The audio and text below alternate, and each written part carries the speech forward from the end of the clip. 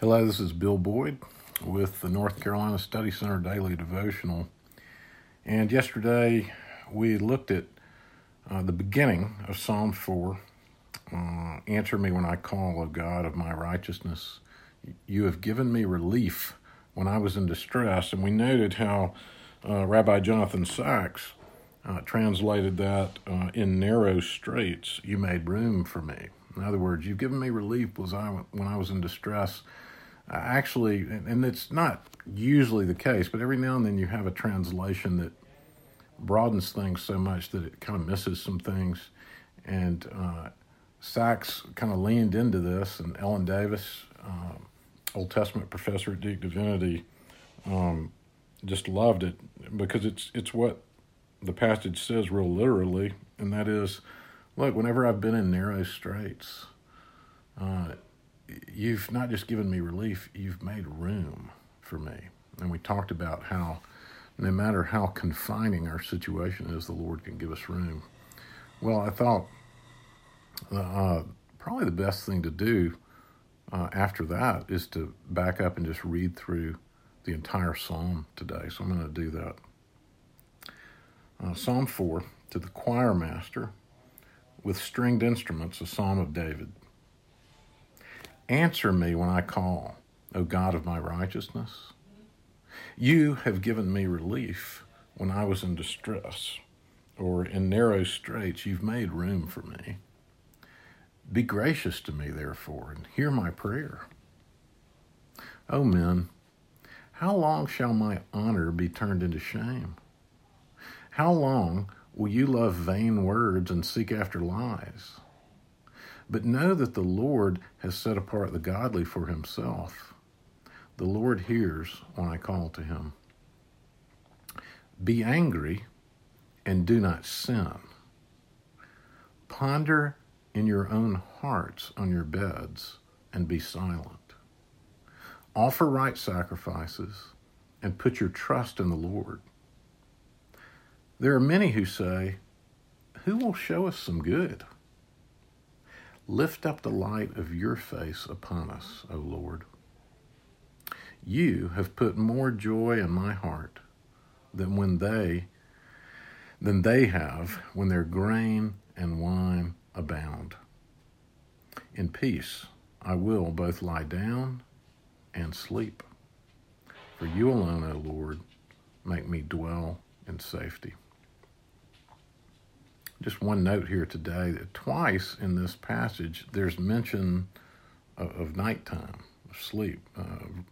Verse 4, be angry and do not sin. Ponder in your own hearts on your beds and be silent. And then at the very end, David closes the psalm with, look, after all this has been said, in peace I will both lie down and, not just lie down, and sleep.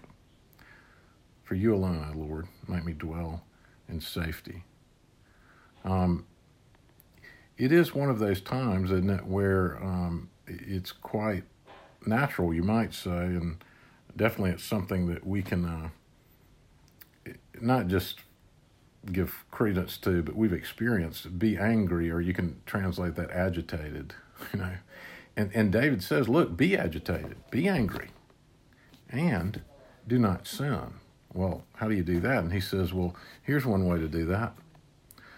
Ponder your anger in your own hearts on your beds and be silent, which I think a companion text to that, or a good kind of translational kind of text, if we're going to let Scripture interpret Scripture, would be like 1 Peter 5, humble yourselves under God's mighty hand, and in due time he will lift you up. Cast all your anxiety on him because he loves you.